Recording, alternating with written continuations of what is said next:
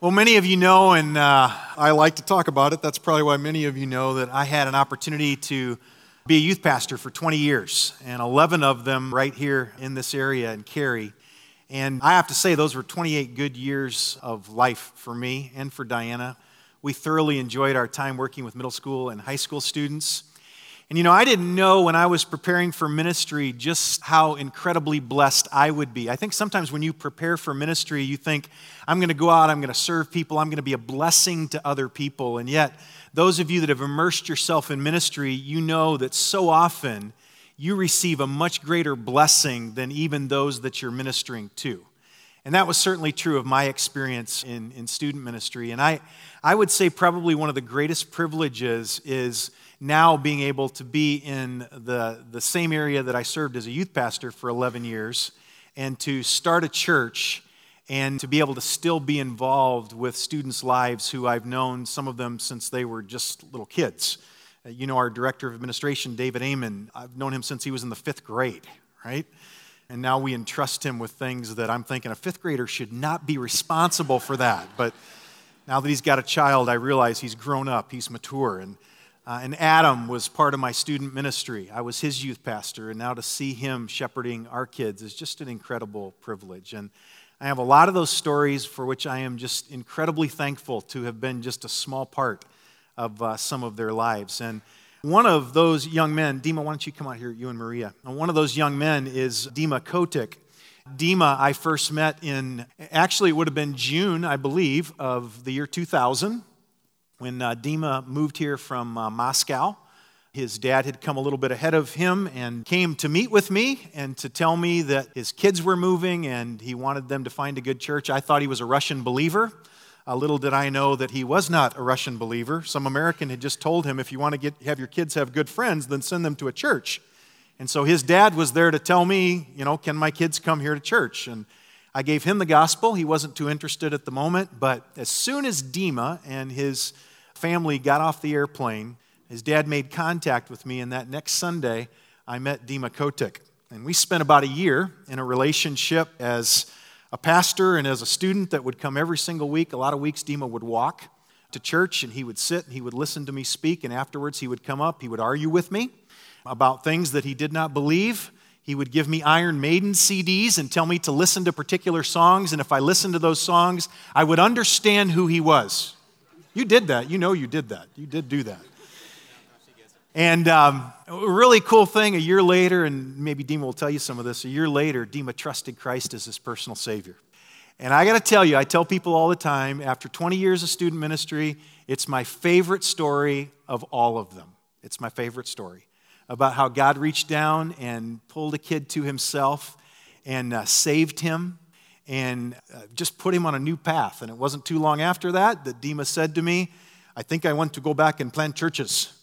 And I'm like, I don't think your mom and dad are going to like that. And soon after that, his dad came and met me and told me that he would never follow through on it, so not to get too excited.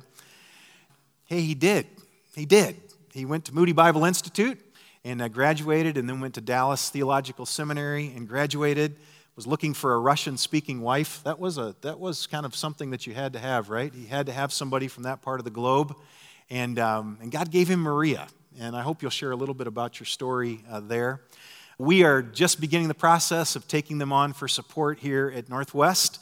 And so as you give every Sunday, part of what you give will go towards this couple and towards their ministry.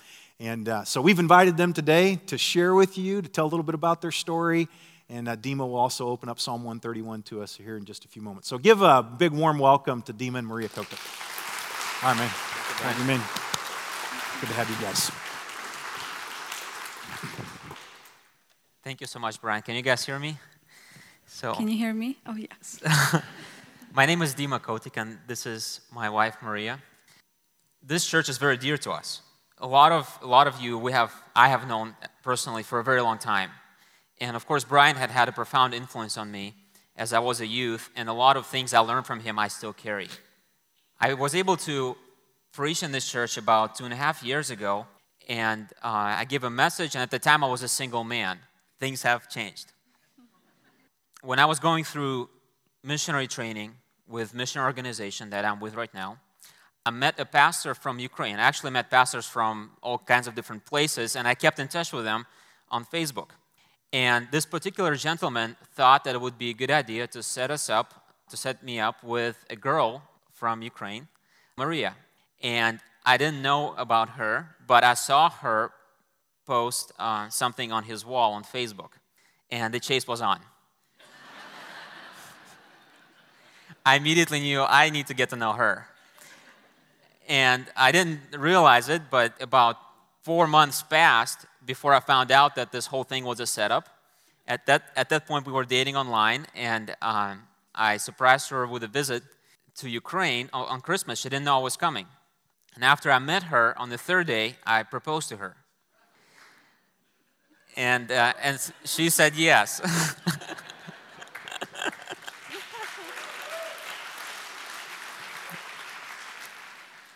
I thought she would either handle that or she could never live with me. So might as well. So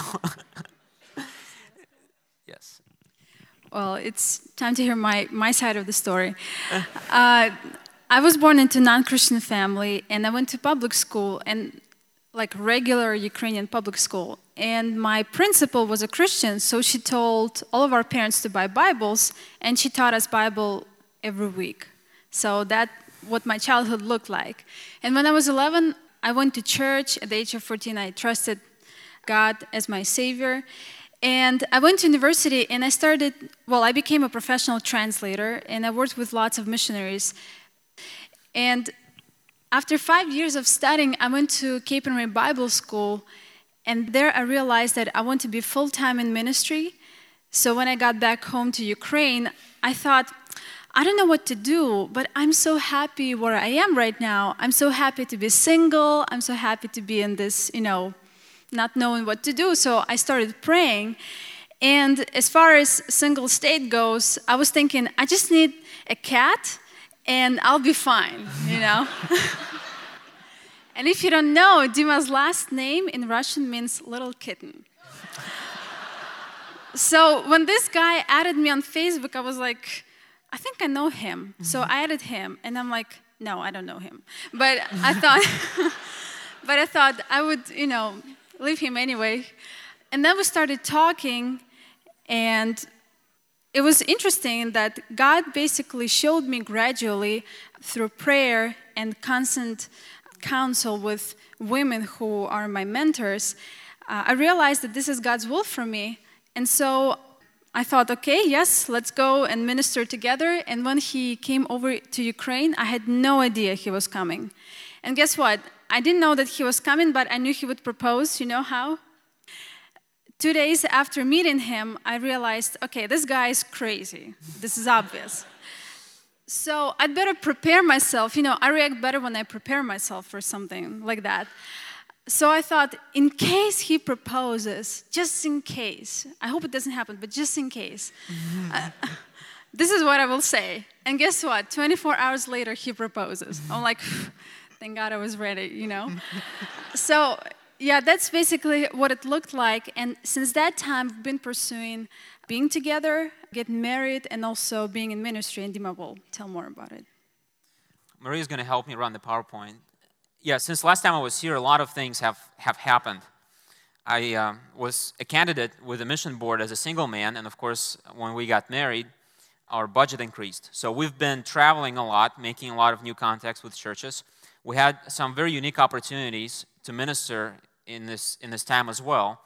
We're able to go to Central Asia and work with an underground home church network, helping them train their missionaries just for a little bit, just for a couple weeks. But while we were there, we met with a lot of the church leaders of that country and asked them, how can we serve you?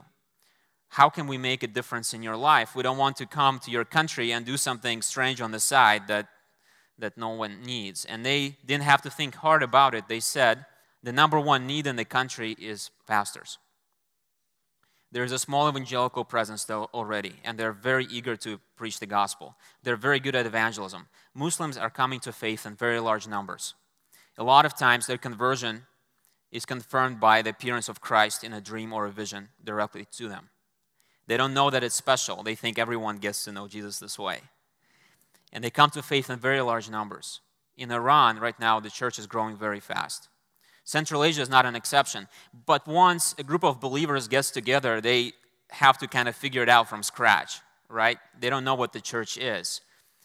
Sometimes they have only one copy of the Bible, and they start to learn from the very beginning what is the church supposed to be like.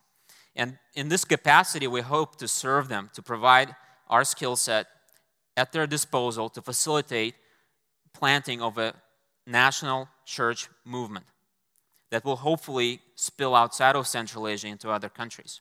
When I was in seminary, on my last year, I got to know a pastor, and he was very persistent in recruiting me for work because at the time I was intending to return to Moscow, my hometown. And he told me about Muslims that are Russian-speaking in Central Asia that need Jesus desperately.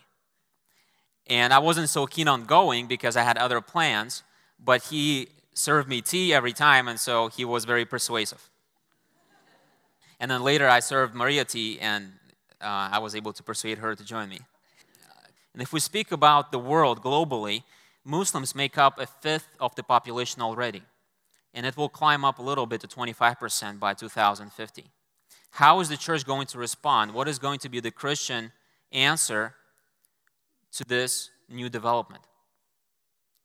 It falls on us, it falls on our generation to bring them the gospel. And the previous generations have neglected Muslims considerably. If we look at the missionary force worldwide, only 10% are devoted to ministry among Muslims.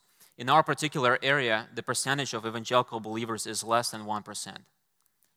So we want to go there because this is a new place. This is the place where we feel like God is calling us and where He's already working long before we even got there.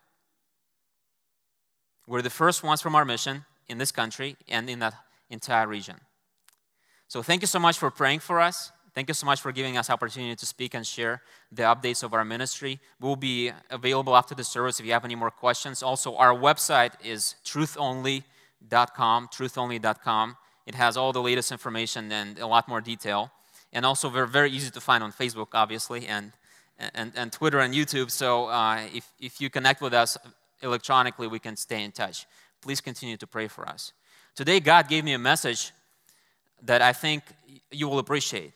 It's a countercultural message that goes against the grain of what you have been taught from a very young age. But it's a very important message that every Christian has to learn sometime in their life. If you have your Bibles, please open it to Psalm 131. Psalm 131. You guys know that right now there's the biggest jackpot in the history of mankind. The $600 million lottery. And there's only, I think, about 10% of tickets that they haven't sold yet. And so people are buying them left and right, hoping to win that $600 million lottery. And of course, people who know math and who know a little bit of how those things work, they realize that there's a higher chance of you getting struck by lightning than winning a lottery. But people still buy those tickets, and why? Because they're grasping on this dream that they have of how they're going to spend this money that they don't even have right now. What would you do if you had $600 million? Would you tithe some of it to your local church? That would be nice, right? Would you invest some of it to make a foundation that would support ministries worldwide? Maybe you would even build a hospital in Kenya. Maybe you would buy yourself a nicer car, right? Maybe you would move to a new place to live, a better real estate. Siberia has some great mountains. I would love to own one, right? You guys might be more keen on Hawaii or something, or somewhere in the Caribbean. Maybe you would quit your job and go study Renaissance art in Milan, in Italy. Something absolutely outlandish that you've always wanted to do, but you never had the opportunity to do that because you had other life responsibilities. Even if you've never bought a lottery ticket, you had those thoughts. Maybe when you were younger, maybe you were older. We like to imagine what we would do with resources we don't have. But you know what's interesting? That the lottery is really a metaphor for how our lives are structured a lot of times. We're always looking forward to that next stage, hoping to get a chance to break through, to reach this higher level of whatever it is, autonomy, education, income, whatever it may be. In high school, we'll look forward to getting into college, hopefully a good one. In college, we'll look forward to getting a job, hopefully a good one. Once we get a job, we'll look forward to getting that promotion, hopefully a good one, right? And once we get that promotion, we'll look forward to retirement. There's always like this next level, this next level. Psalm 131. The question is, what does the Bible have to say about our lives in this regard? About our dreams and ambitions? Let's read it together. A Song of Ascents by David. I made my own translation because I think it will be more helpful, so please follow with the screen. O Lord, do not let my heart be proud, nor do I dare to raise my eyes. I do not have great aspirations, nor do I dare to imagine things too marvelous for me. But I restrained and silenced my soul, and my soul clings to you, just like a weaned child clings to his mother.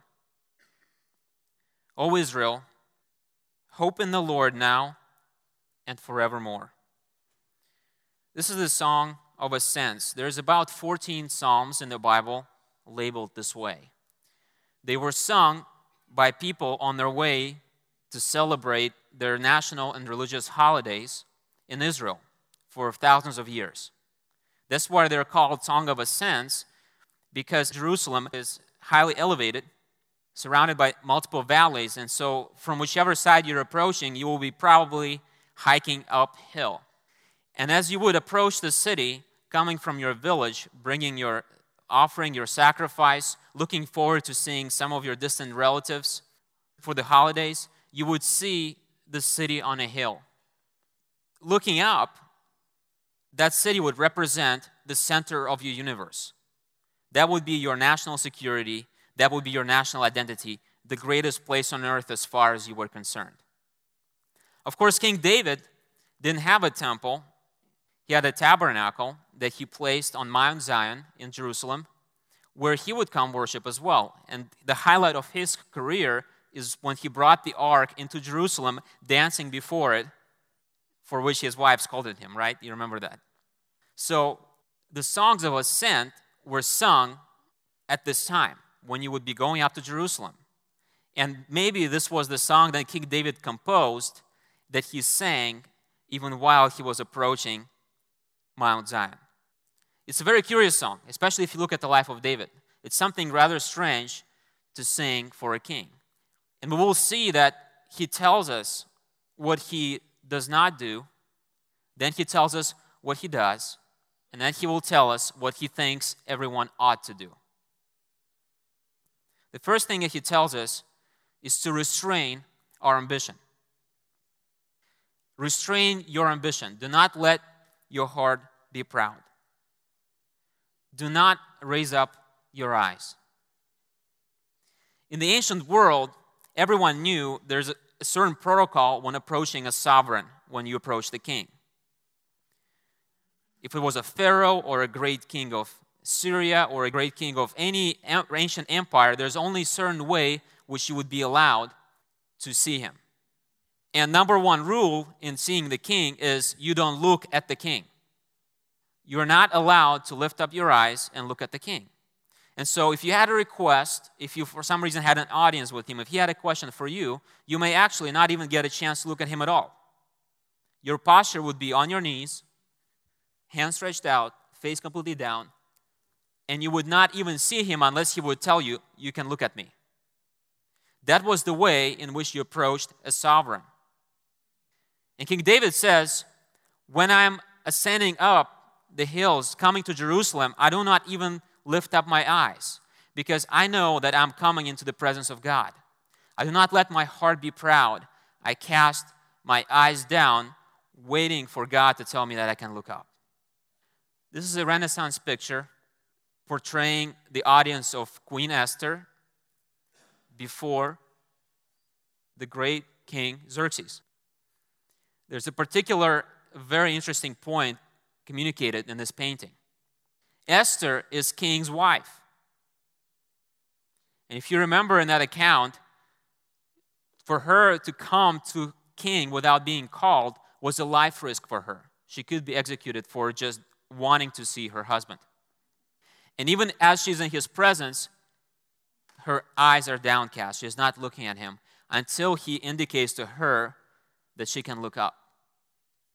King David, knowing this protocol, understood the significance of it, that in the presence of God, we don't get proud. Everything in us indicates submission. Our gaze is downcast. Our emotional state and our physical state represent humility and total surrender to the will of the sovereign. David does not let his heart get proud.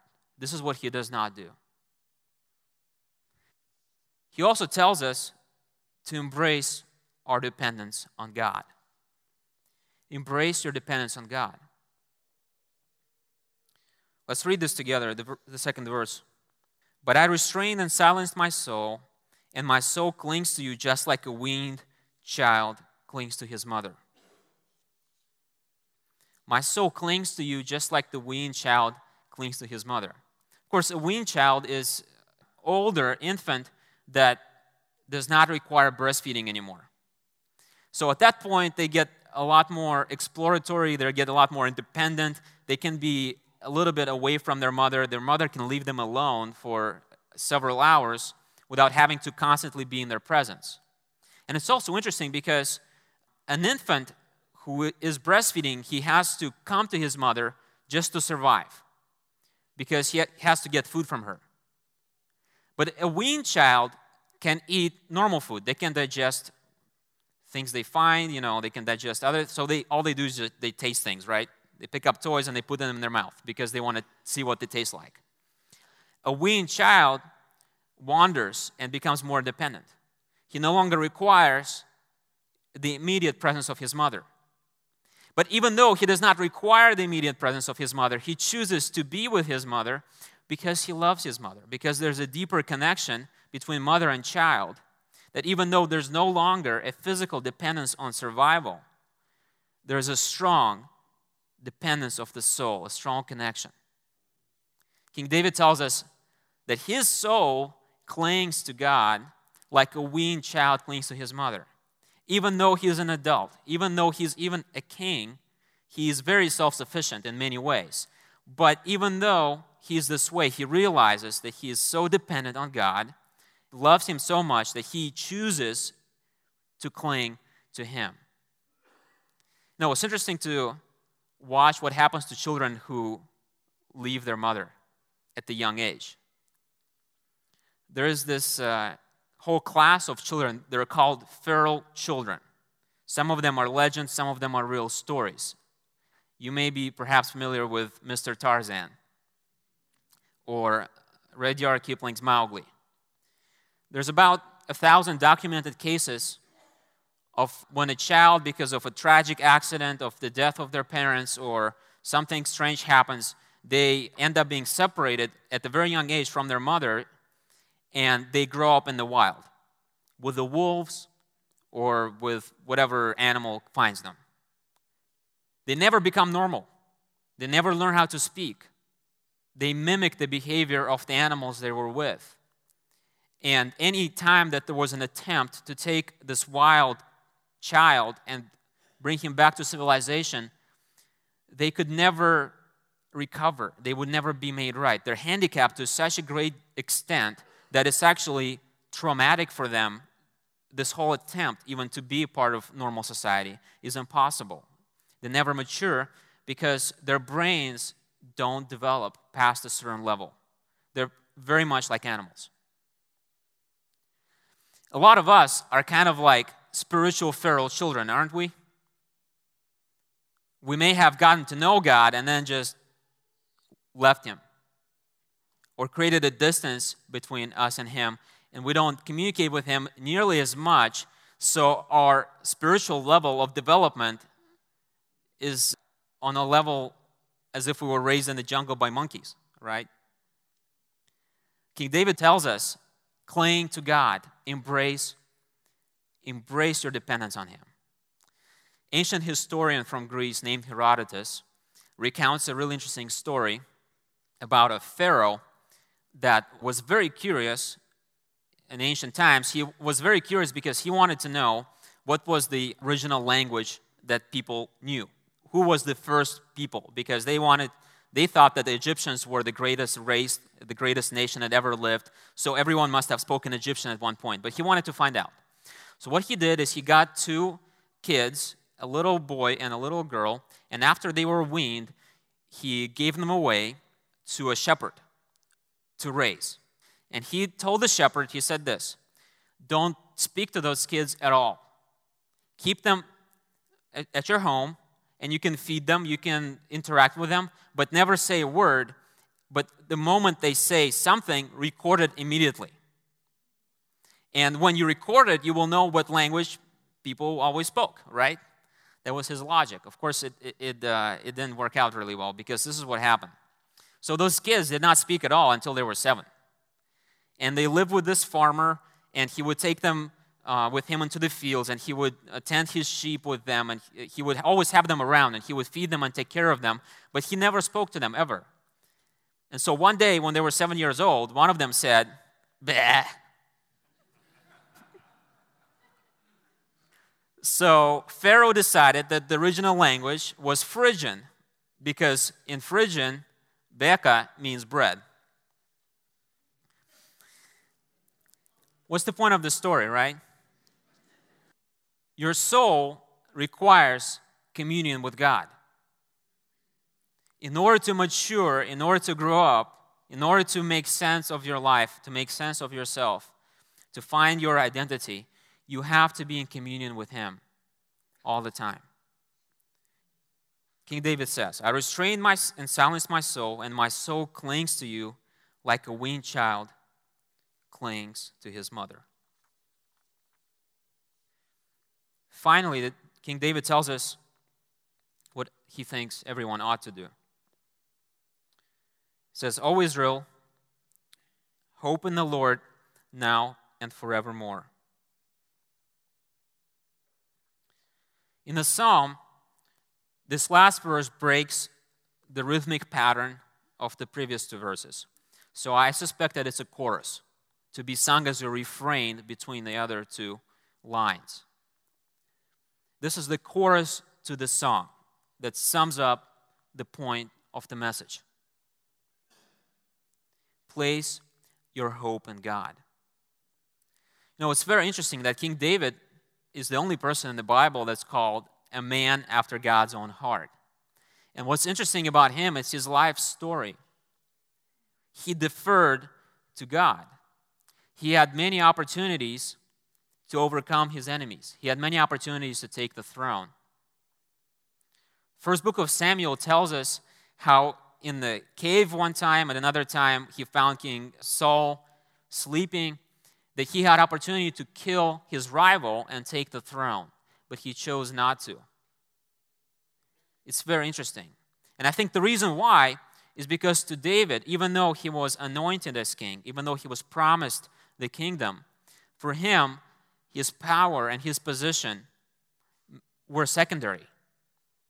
He did not regard them as of high value.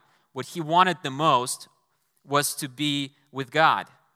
And to him, that was his greatest reward, his greatest hope. For everything else that he would get to do will come around in due time. God will grant him authority and power in time. If David would have taken matters into his own hands, he would have ended up just like King Saul. And here we have an image. This is King David. And he was out on patrol with his men. By the way, keep in mind that this guy has been hiding out in the desert for many, many years. And he finds, with his patrol, he finds the vanguard of Saul's army. And there, Saul is sleeping on the ground. And one of his mighty men, Abishai, hands him a spear and he says, we can end this right now. Grab the spear, stab this guy. No one would even realize what happened. You know, they would run away before anyone would wake up. You have this great opportunity. But King David, his hope was placed in God.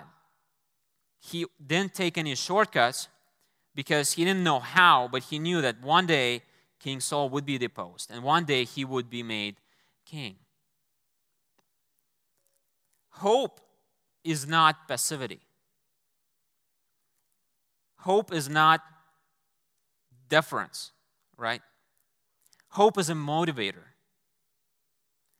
But it also motivates us towards a goal of some kind, right?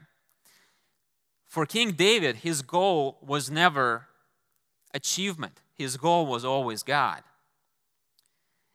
And all his actions were motivated because his hope was placed in God in such a way that his entire life he wanted to honor God. And in this particular way, he honored him very well. Let's read the psalm together. A Song of Ascents by David. O Lord, I do not let my heart be proud, nor do I dare to raise my eyes. I do not have great aspirations, nor do I dare to imagine things too marvelous for me. But I restrained and silenced my soul, and my soul clings to you like a weaned child clings to his mother. O Israel, hope in the Lord now and forevermore. In America, they tell you from a very young age, you can be anything that you want to be. You can become anything that you want to become. You can attain anything. Okay? Napoleon thought he would take Russia one day. There are some things you won't get to accomplish. You know, in Russia, they would tell us, you're going to be a great cosmonaut one day. Some dreams, they never come to fruition. And it doesn't mean that you have to give up and never try anything. But listen me out. Listen it clear. Your number one dream ought to be fellowship with God and unity with Him. Give all your dreams to God. Don't dwell on things you don't have, things you strive for, because you will miss that all along God is there for you, desiring your soul, wanting to be with you. I have here a lottery ticket that I bought in a grocery store. It represents the crazy fantasies we might have that may be too marvelous for us. Right? We want to start a company, we want to do whatever it is. Sometimes we dream for things for our children even, right? Because some things we didn't get to do in our lives, so we place expectations on them. This lottery ticket is a chance that might come true. And it might as well. Sometimes those things do happen. But please realize that there's higher chance of getting struck by lightning than for this ticket to be worth anything. So I'm going to tear it symbolically to represent that my dreams are not in gamble, not in monetary gamble, not even in a life gamble, but my dreams I am giving to God. Okay? Don't gamble with your life. Don't reach for things that are immediate and then they disappear. Reach for things eternal. Place your hope and affections into God alone. Let's pray. Dear God, help us to learn from King David. Help us quiet our spirit down and submit to you in every area of our lives, and to cling to you like a child clings to his mother. Lord, help us honor you in all our ways, in all our thoughts, and even our aspirations, Lord. And trust you that what you have prepared for us, you will grant in your time. Amen.